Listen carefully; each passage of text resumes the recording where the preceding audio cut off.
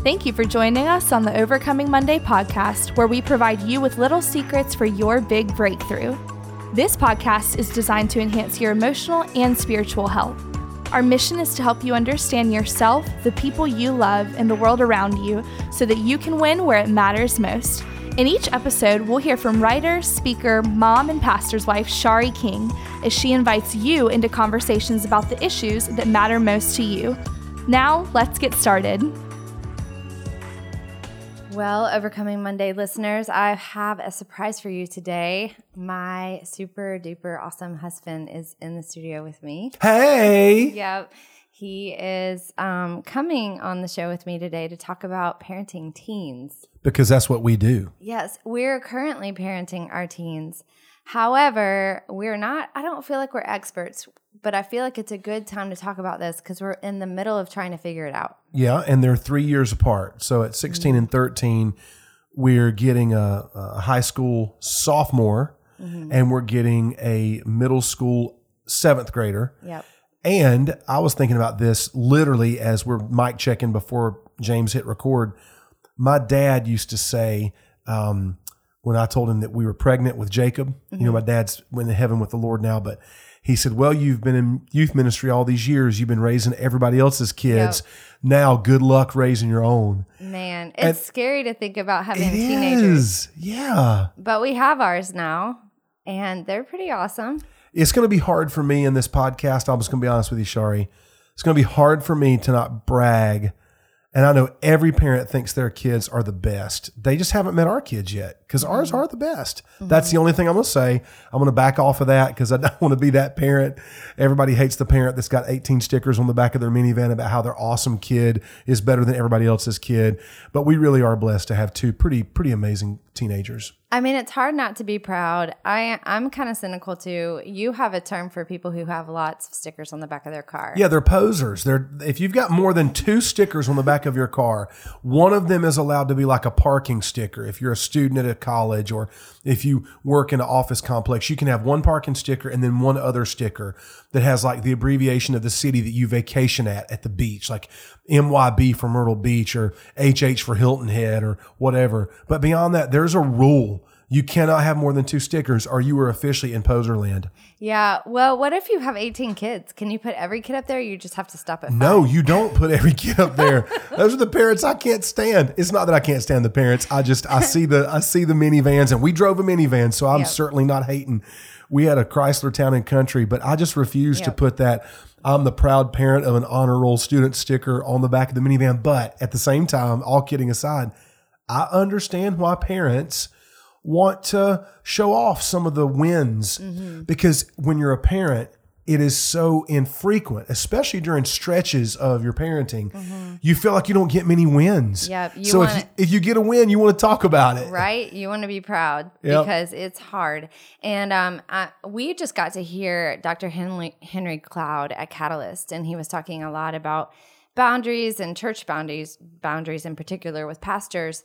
But I have his book in front of me called Boundaries with Kids, and I love this book.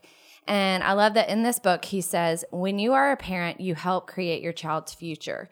But the premise of this quote is that he's saying that if we don't have good character as parents, it's almost impossible, or not impossible, but it's hard to parent well when you don't have good character. And he says most of our problems result from our own character weakness. Where we possess inner strength, we succeed, often in spite of tough circumstances. But where we do not possess inner strength, we either get stuck or fail. So I think that's the quote I kind of wanted to start off with today, is to say that most of our parenting, I think, has been more of a search inside of our own character to see our weaknesses and then to realize where we're falling short. If we don't work on those areas, our kids are going to fall short in those areas too. Wouldn't you say? I agree. I think that our children, for you and I would love to know if other parents feel this way. Our children have been a double-edged sword. One side of that sword, one edge of that sword splits me wide open and shows me how depraved and impatient and spoiled I really am as an adult. The other edge of that sword reflects back to me when I see my boys doing things, saying things, reacting in certain ways. I see myself in them. So that's the double-edged sword of being a dad of 2 teenage boys. One edge of that sword cuts me open and shows me my sin. And then one of it reflects back to me in my children, the things they've learned from me. This happened, I don't know, a year or two ago, just as an example. You and I have, we've tried to teach our boys, and we stay on them pretty consistently about getting off their phones. They don't need to be on their phones all the time. And I had literally just told our boys, hey guys, it's time to get off the phone. Let's have a phone-free night. We're going to watch something. But I was You waiting. had your phone in I your was hand. waiting I on know a you text. did. I was waiting on a text to come in from somebody about something that. And here's the deal. In my mind right now, I want to justify it because I remember it was important. But they would justify it too. But I don't remember what it was. So it obviously wasn't that important. And the minute I picked up my phone, they both jumped on me. Daddy, we thought it was a phone-free night. What about our family? And it's not. I'm glad that they do that. There's so many times when they've felt the freedom to say something, and man, as mad as it makes you as a parent, you don't want to have someone slap your sin up in your face. But at the same time, it's so good for us to be able to receive that accountability from them. And I'm sorry if it's something stuck in my throat, but didn't mean to clear my throat in the microphone. For me, it is good for my soul as a 45, almost 46-year-old man to receive correction from my kids. Because I'm not perfect. And I've had to learn how to receive correction from you. And you're very quick to correct me. And I'm glad. And I know you're, I know you want to bust out laughing, but you have always been very, very quick to correct me because you are detailed and you are verbal and you like to communicate exactly what you think and exactly what you feel. And I love that about you. It's one thing to learn how to receive correction from your spouse, but we're in that stage as parents of teenagers where our children will point things out to us about us that aren't right or that aren't Christ-like or moments when we blow it. And what you and I have tried to do is to own it whenever it happens and to say, you're right, I'm sorry. I shouldn't have done that. Receive it and then immediately repent, because we're teaching our teenage boys how to be men. And part of being a grown-up, part of being a man is the humility of receiving correction and the humility of quickly saying, I'm sorry, and owning your failure when you mess up. I think when they're kids, you can kind of smooth over mistakes a little bit easier because you're like the hero. I don't know how to explain it. But then when you become a parent of a teen, they're becoming individuals, and they're looking at you as an individual, and they're looking at the things they like about you and the things they don't like about you. And they want to tell you what those are. Yeah. And they're trying to decide who they want to become. And so as we are in this new stage, I remember the thing that set off this stage for me with Jacob was he turned 13 and he looked at me. I'm his mom and I'm a female. And I think as a boy, he's like, can I still hug her? Yeah, I remember that. And so he kind of stopped for a while. Yeah. And I was like, oh no, hugs are over until college. you know, maybe later he'll hug me again one day. But he kind of went through that for about a year, and now he's hugging me again. So he's hugging you again. We have big group hugs in our family, including Theo the dog. As soon as we start hugging Jacob and Joseph, Theo gets jealous and he wants to come up and be a part of it too. Yep. Well, I was on a trip one time missing our kids, I guess, because I saw this book on the airport, and it says, the title of it is, If I Had a Parenting Do-Over, 7 Vital Changes I'd Make. And the main change it talks about in this book is instead of always creating boundaries, which is ironic because here I have Boundaries with Kids is the other book, but he talks about how most parents, when questioned, said that instead of like the biggest regret that they have is not, what boundaries they didn't create or more discipline. It was bonding. Yeah. It was, I wish I'd spent more time bonding with my kids, which is very convicting. Yeah. And this is, I think, for me, one of the biggest challenges that I feel like I'm facing with our kids as teenagers, because they want to separate from us, and they want to have their own friends, and they want to do their own thing, and they don't like the shows that we like anymore, and they don't necessarily like the music that we like anymore.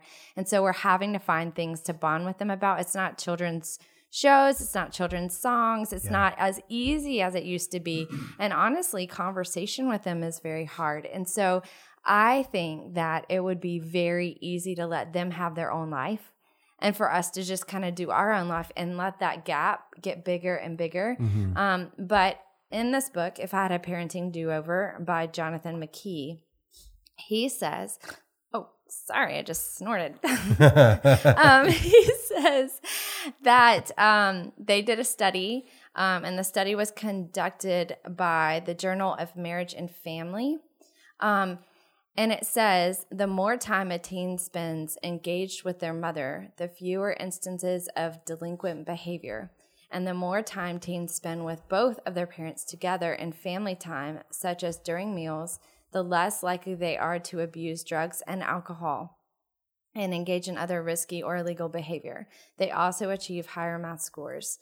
And he just basically goes on to say that just because they want to become their own person and we're thinking that they want that, we don't just disengage as parents. We have to figure out how to bond with them in new ways. And he said the three things that teen parents struggle with the most is thinking that proximity, just being with your kids produces quality time. Yeah. Just being with them produces quality time. And he says proximity doesn't mean quality. Right. So we have to think of things that our kids love and create quality time so that they will bond with us.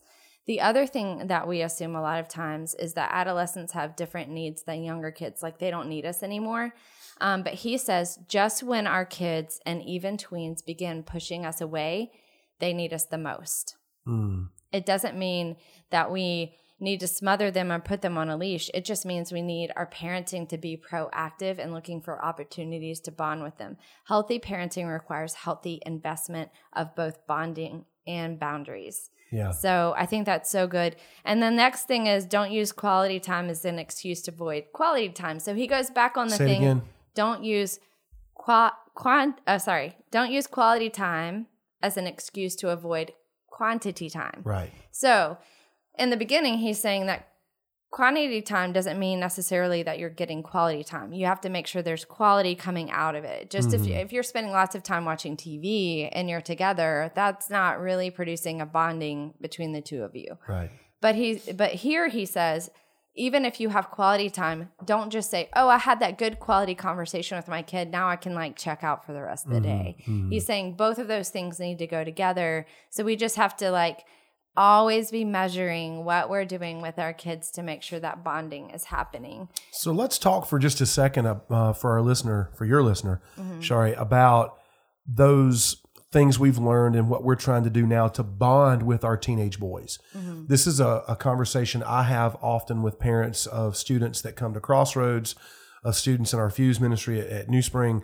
What do you do as a parent when you feel like all the things that you used to do with your kids when they were little, it was so easy to bond with them? Because like you said, you're the hero. When they're little, they just want to follow you around and do whatever you do. Well, then your kids become teenagers and they develop their own ideas of what's cool and what's not cool. And our boys, honestly, right now, their life revolves around church and their friends. Right. So what are we doing right now to learn how to bond with our boys? Because there are a few things our boys really love. Right. And you wouldn't necessarily, and maybe even me, we wouldn't necessarily love those things if it weren't for our boys. What are some things that we're doing right now? Well, let's talk about this, but we're going to take a quick break real quick and get today's tips, and then we'll be back. We'll be back in a moment, but first, let's check in with Elizabeth Harper for a dose of tips, trends, and practical advice. Hey everybody, this is Elizabeth with tips and tricks for season 6.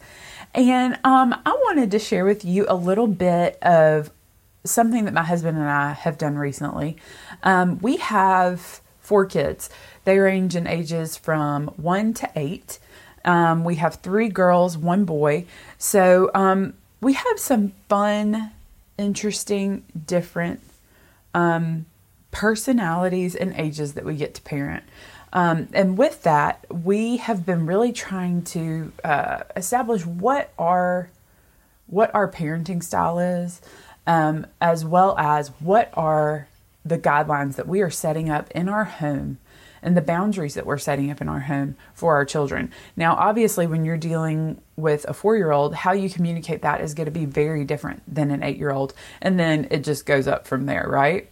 So what my husband and I did is we created a mission statement for us as parents to kind of look back on and say, you know, as we're thinking of establishing a new boundary or a new rule for the kids and for the house, or, you know, we want to teach them something of value and that's important.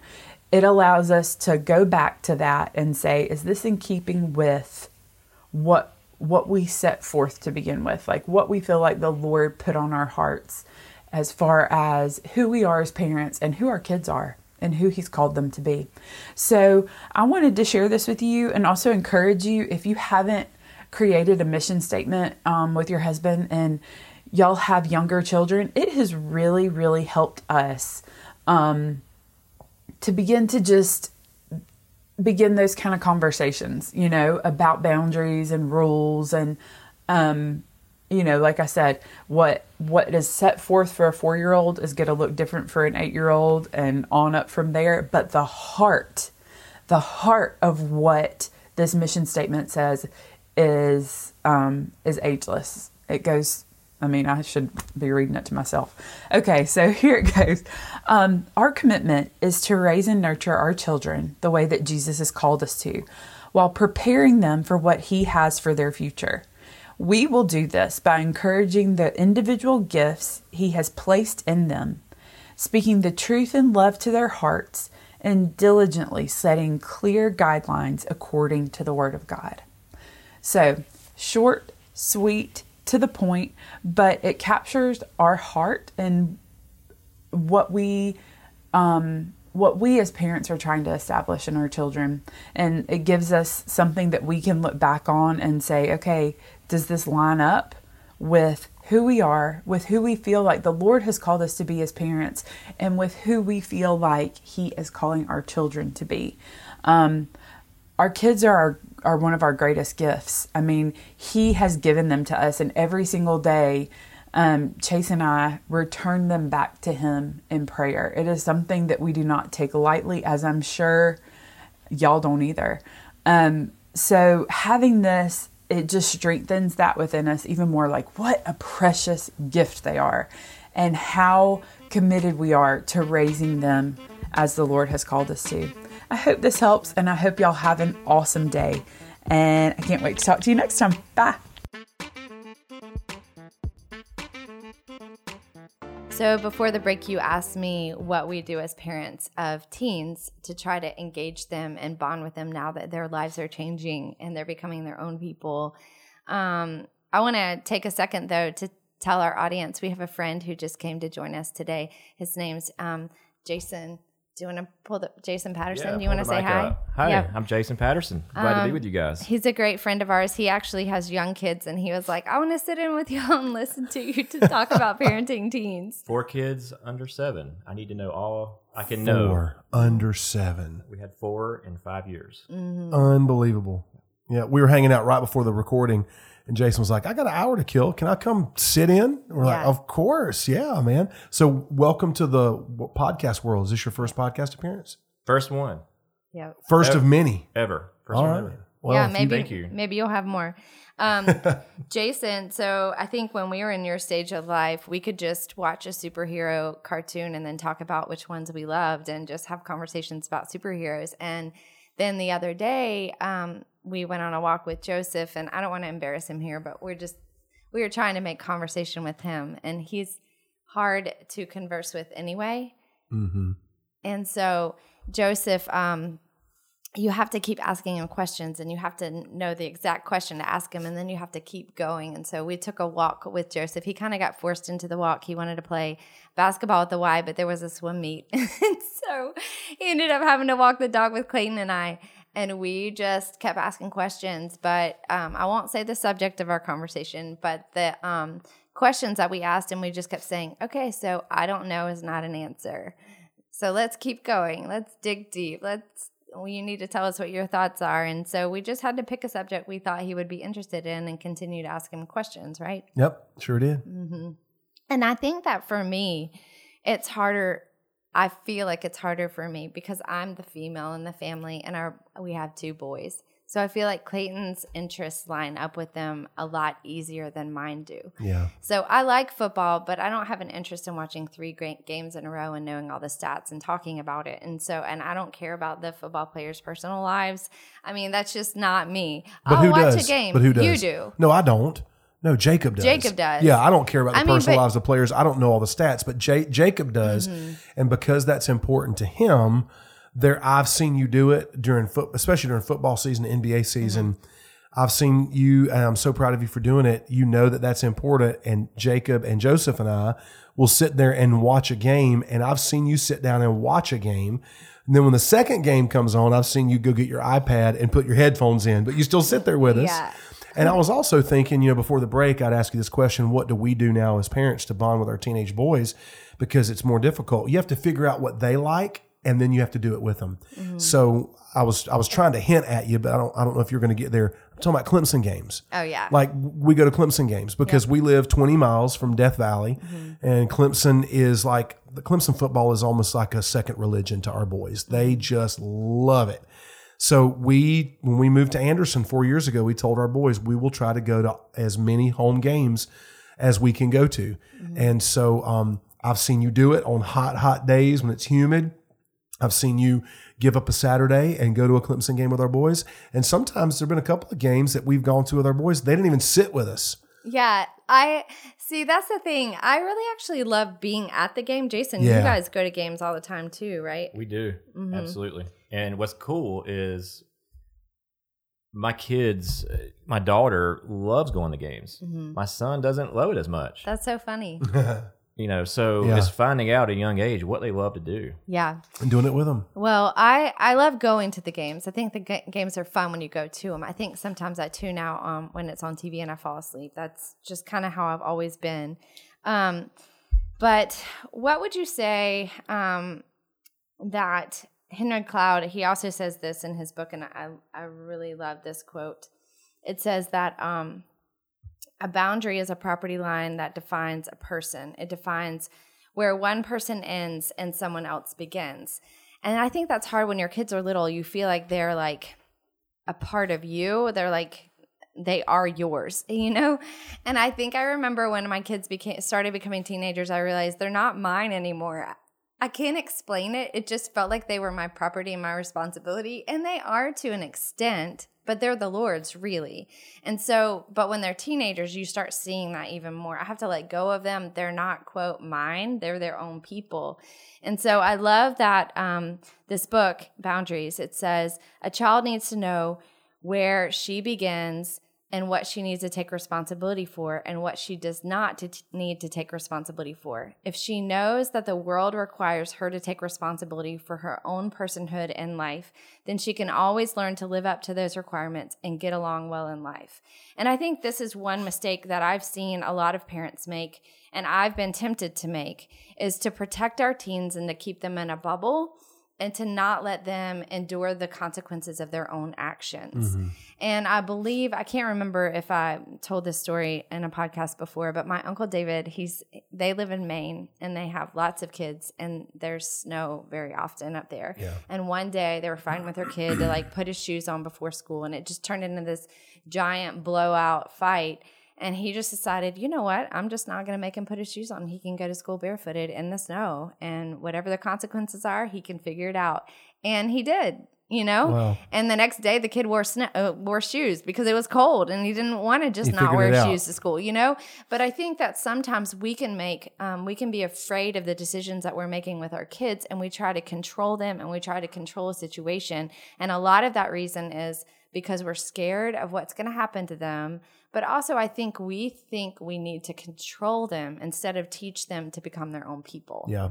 Yeah. If you can teach them to make a wise decision, then it's easier on both of you, because as parents, we exert so much energy trying to make our kids do what we want them to do. Mm-hmm. In the long run, if a lot of times we would back off and let them make a decision, even if I'm not talking about a sinful choice. I'm talking about something like the shoes that you just described. If we let them make a decision that they end up paying a price for, it actually doesn't cost nearly as much in time or expended energy for them or for us. And it also kind of helps us as parents remember we're not really in control of our kids. Like, we're responsible for them, but ultimately they're going to grow up and become adults. And our boys are closer than they've ever been, obviously, because they're teenagers. But we're realizing our boys are already making lots of those decisions. I mean, Jacob's driving a car now. Jacob gets up in the morning and makes his own breakfast. So does Joseph. Jacob drinks coffee and gets dressed and goes out to the car and gets in the car and pulls out of the driveway. And this coming Saturday, he and Joseph are going to go by themselves, just the two of them, to Death Valley. And they're going to go sit with 83,000 football fans. And we're not going to be in the car with them. We're not going to show them where to park. We're not going to be there to walk them around. They have got to eventually, your teenagers or your children, however old they are right now, are going to one day be teenagers that will one day be grown-ups. And they're going to make their own decisions. Right. And I know when they're young. So when they're young, it's different. You are instructing them. But I have always, I transitioned my parenting style a little bit partway through it, because I felt like all I was doing was saying, no, do this, do that. And then I started asking them questions. Like, and I feel like when you ask them questions, why they're not doing what they're doing, or, you know, what they want, you're helping them to diagnose their heart, and you're teaching them to take responsibility, like this quote says, for who they are and the decisions that they're making. And that seems impossible, I know, when they're young.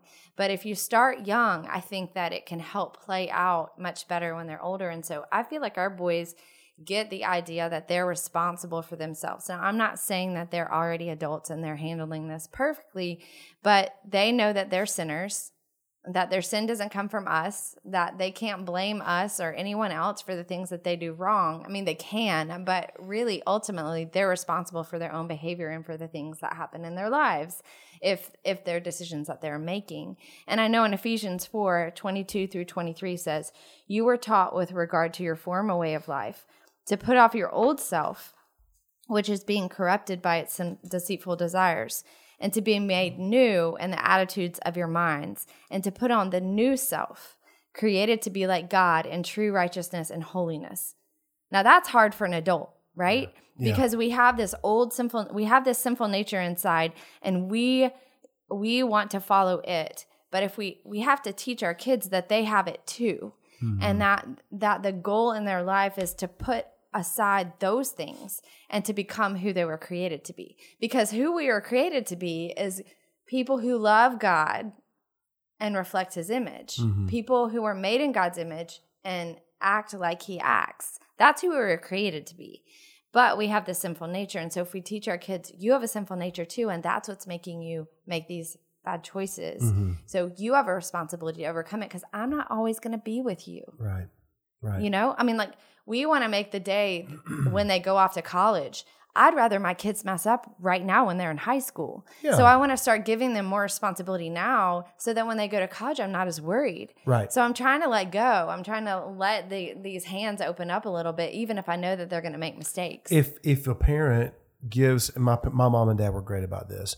If a parent gives their kids a safe place to mess up and make mistakes, and that child knows, even as a teenager, when I blow it, I'm going to have a mom and a dad that support me and forgive me, even if there are consequences.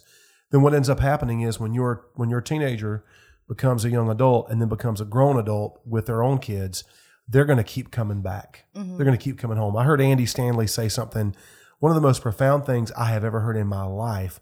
He was speaking to a group of leaders. He said, I know what we all want. I figured it out. We all want our adult children to come back home and visit us when they don't have to. Isn't that a life goal? And what researchers have found and psychologists have found this to be true is that when teenagers are raised or when children are raised and then teenagers are eventually released from an environment where mom and dad support them, give them clear expectations, but then eventually give them enough room to make their own decisions, and then they celebrate them when they do it right. They correct them when they do it wrong, but they always do it with grace and love. Then you get what you really want, which is eventually your children grow up to be teenagers, your teenagers grow up to be adults, and then they want to keep coming back home. Why? Because home was a place of support. And home was a safe place where they don't think of it. When I look back at my teenage years, I made a lot of mistakes, but I don't think of it in terms of between the ages of 13 and 19, I messed up a lot. I think of it in terms of I learned so much from my mom and specifically from my dad. Can you think of a time that your mom and dad let go of their grip of you and you made a mistake and then you went back to them? Well, I mean, I was growing up on a farm. These are mistakes that not everybody will be able to relate to, but I wrecked. My parents bought me a car, and I wrecked it 4 months after they bought it for me, and it was not a very expensive vehicle, but I rear-ended someone, and it wasn't a bad wreck, but I had to pay for it out of my own pocket. And then about 3 months after that, I totaled that truck. I flipped it on a dirt road. I was just being stupid. The one you paid for? Yeah. No, my parents paid for the car. Okay. But I had to pay for it when I wrecked it the first time. I bought my own insurance. I paid my own taxes, my own gas, oil, tires, everything. And my dad told me when they gave me that car, again, it was a used truck. It was not very expensive, but he told me, this is the only car I'm ever going to buy you. And they gave it to me for Christmas. So on Christmas Day, he said, if you wreck it, if you tear it up, if it's a total loss, the next one you buy is going to be on you. I'm only going to buy you this one vehicle. Take care of it or tear it up. It's your choice. And I tore it up. And so when I tore it up, my dad came to get me on the old dirt road. It was out near where we lived on the farm. He came to get me and my friend who was with me when I wrecked it. It was a total loss. And he said, well, I told you that was the only car I was ever going to buy you, and I meant it. So the next one you'll have to buy yourself, or you'll have to get your friends to pick you up, or your mom can drive you around. And I had to save up my own money, working manual labor jobs, hard back-breaking work as a 15 and 16-year-old kid. And the next car I bought, I paid cash for it myself. And that lesson, I'm telling you, has followed me throughout my life. I know the value of $1. I know how much $1 is worth in sweat equity and time on the job, because I worked my fingers to the bone to make enough money to buy that second car. And I drove that car until it had 150,000 miles on it, and I sold it. And I drove it for 5 or 6 years afterwards. Yeah, as much as I want to complain about the car that I had that pretty much lost air conditioning and had a tape get stuck in the deck, and I only listened to one side of that tape, and it was so annoying every time. I complained about it at the time, but at the same time, I learned I didn't have enough money to go take it to get the oil changed, so we bought ramps, and I changed my own oil. I knew how to change my own tire. I asked my mom, sometimes if she could buy me clothes, but she was paying for private school in Atlanta, and she would say, I don't have money for that, so I go work for my dad and go buy my own whatever it was that I needed. Yeah. So I learned, what do I want and what do I need? Whereas I had friends at school whose parents, they were wrecking their cars and their parents were just buying them new ones. Car. Yeah, I had friends like that too. And I wanted to be them in a way, but I'm kind of glad now that I had to work and that I had to realize if I need something, I'm going to figure out how much I need it. It's going to take time away from me to go work for my dad. And then once I work for my dad, I've got to decide what it is that I actually want to spend that money on. So I think really I was 16. Well, and what we're both saying to the parent who's listening right now that has teenagers is, don't be soft on them. That doesn't mean be harsh. There's a difference in being firm and challenging your teenagers and giving them responsibility versus being harsh. There's never a reason to be harsh with your kids. But what our parents both did for us, and I think we've benefited from it, is that when we were teenagers, they treated us like we were young adults. Yeah. And then I would get a reward. So my dad asked me, what do you want for Christmas? Probably the biggest Christmas gift I got. He finally bought me a CD player to go in my car so that I didn't have that terrible tape deck in there. But I think that what we're just trying to say is that you have to give your kids room to become adults. And so what are some ways that they can endure the consequences of their decisions and start understanding what that means? And I think that we have to choose areas of their life where we're okay with those consequences. Yeah. And not rescue them from the consequences. I would say that to every parent listening right now. Do not rescue your teenager from the consequences they deserve when they have made a poor decision or when they have committed a sin. So I think let them feel that. Yeah, I think it's important to keep the lines. So in order to keep lines of communication open and for it to feel like a safe home, you have to bond. Right. So you have to bond with That's your number kid. one, bonding. Yes, you have to bond. Figure out what they like to do and do it with them. Yep. And as they're bonding, you're having conversation with them. Yeah. And as you're having conversation with them, you're understanding the areas where they need to grow. And as you understand that, you need to let go of your grip in certain areas so that they can grow. And then in those areas where they are growing, you let them have the consequences of their decisions. So Jacob's driving himself to school, and the other day he forgot something and came home, and I said, "You're going to be late. Are you going to be late?" Yeah. And I didn't rush to the school and write him a note. I just said, "You're going to be late. If you don't, you should have had this ready," And so there are things like that I'm not coming to their rescue. I'm going to let him have the consequences of being tardy, So I think that those are some of them. Choose the ones where they can learn, but then you help them out of the ones where they're in danger, of course. Yeah, of course. Every parent would do that. Yep. Here's another verse that I love. Galatians 6:1 says, "If someone is caught in a sin, you who are spiritual should restore him gently." And I just think it's hard to restore your child gently for so many reasons. We want to protect them because they're hurting. Yeah. And so I think that my natural reaction would be to just go and either pull them out of a situation or just try to protect them from everything. We homeschooled, but we weren't homeschool parents that our motivation wasn't to shield them from the world. It was to instruct them so that they could handle the world when the world came at them, Right. And so I think that's what I'm trying to say is that I want to ask you this question. How can we speak correction to our kids? I know it's been a journey for us. When they're younger, you speak different forms of correction than say now when they're teenagers. How do you think that has changed? What has that journey been? Let's talk about how we talked to our kids when they were little, as they got older, and then now as they're teens. Tone is everything, and I'm terrible at it sometimes. Well, let's be honest, we both are. You and I both struggle with that. But I think me worse than you. I can be, when I'm rushed or when I'm in the middle of doing something else, I just want, and this is every parent's dilemma, we just want our kids to do what we say. Just comply. Don't argue. Don't ask me why. Don't debate. I don't have time to explain to you why. Just do it. And I know that I learned this when you and I got married. I'm still learning this, that my facial expression and my tone can be very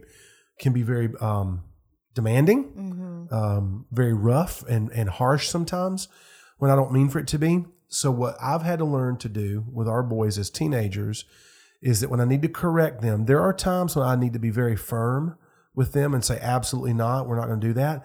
But those times are very few and far between now. Our boys are older, so they're a little bit more mature. My tone, I have to make myself lower my voice. I have to make myself soften my facial expressions, not furrow my brow. And I've even learned that if I'll put my hand on their shoulder when I'm talking to them, or if I'll stand near them, or just sit really down. Look at them, sit down and listen to them. And yes, that's important. When they start to explain to me why they did something or why they forgot something they were supposed to do today, both of our boys just today forgot to take the trash down to the road. No big deal. We had to rush. It may still be sitting there because I think we may have missed the trash pickup. But in 40 years, am I going to care? Am I going to remember when I'm 85 that the boys forgot to take the trash down?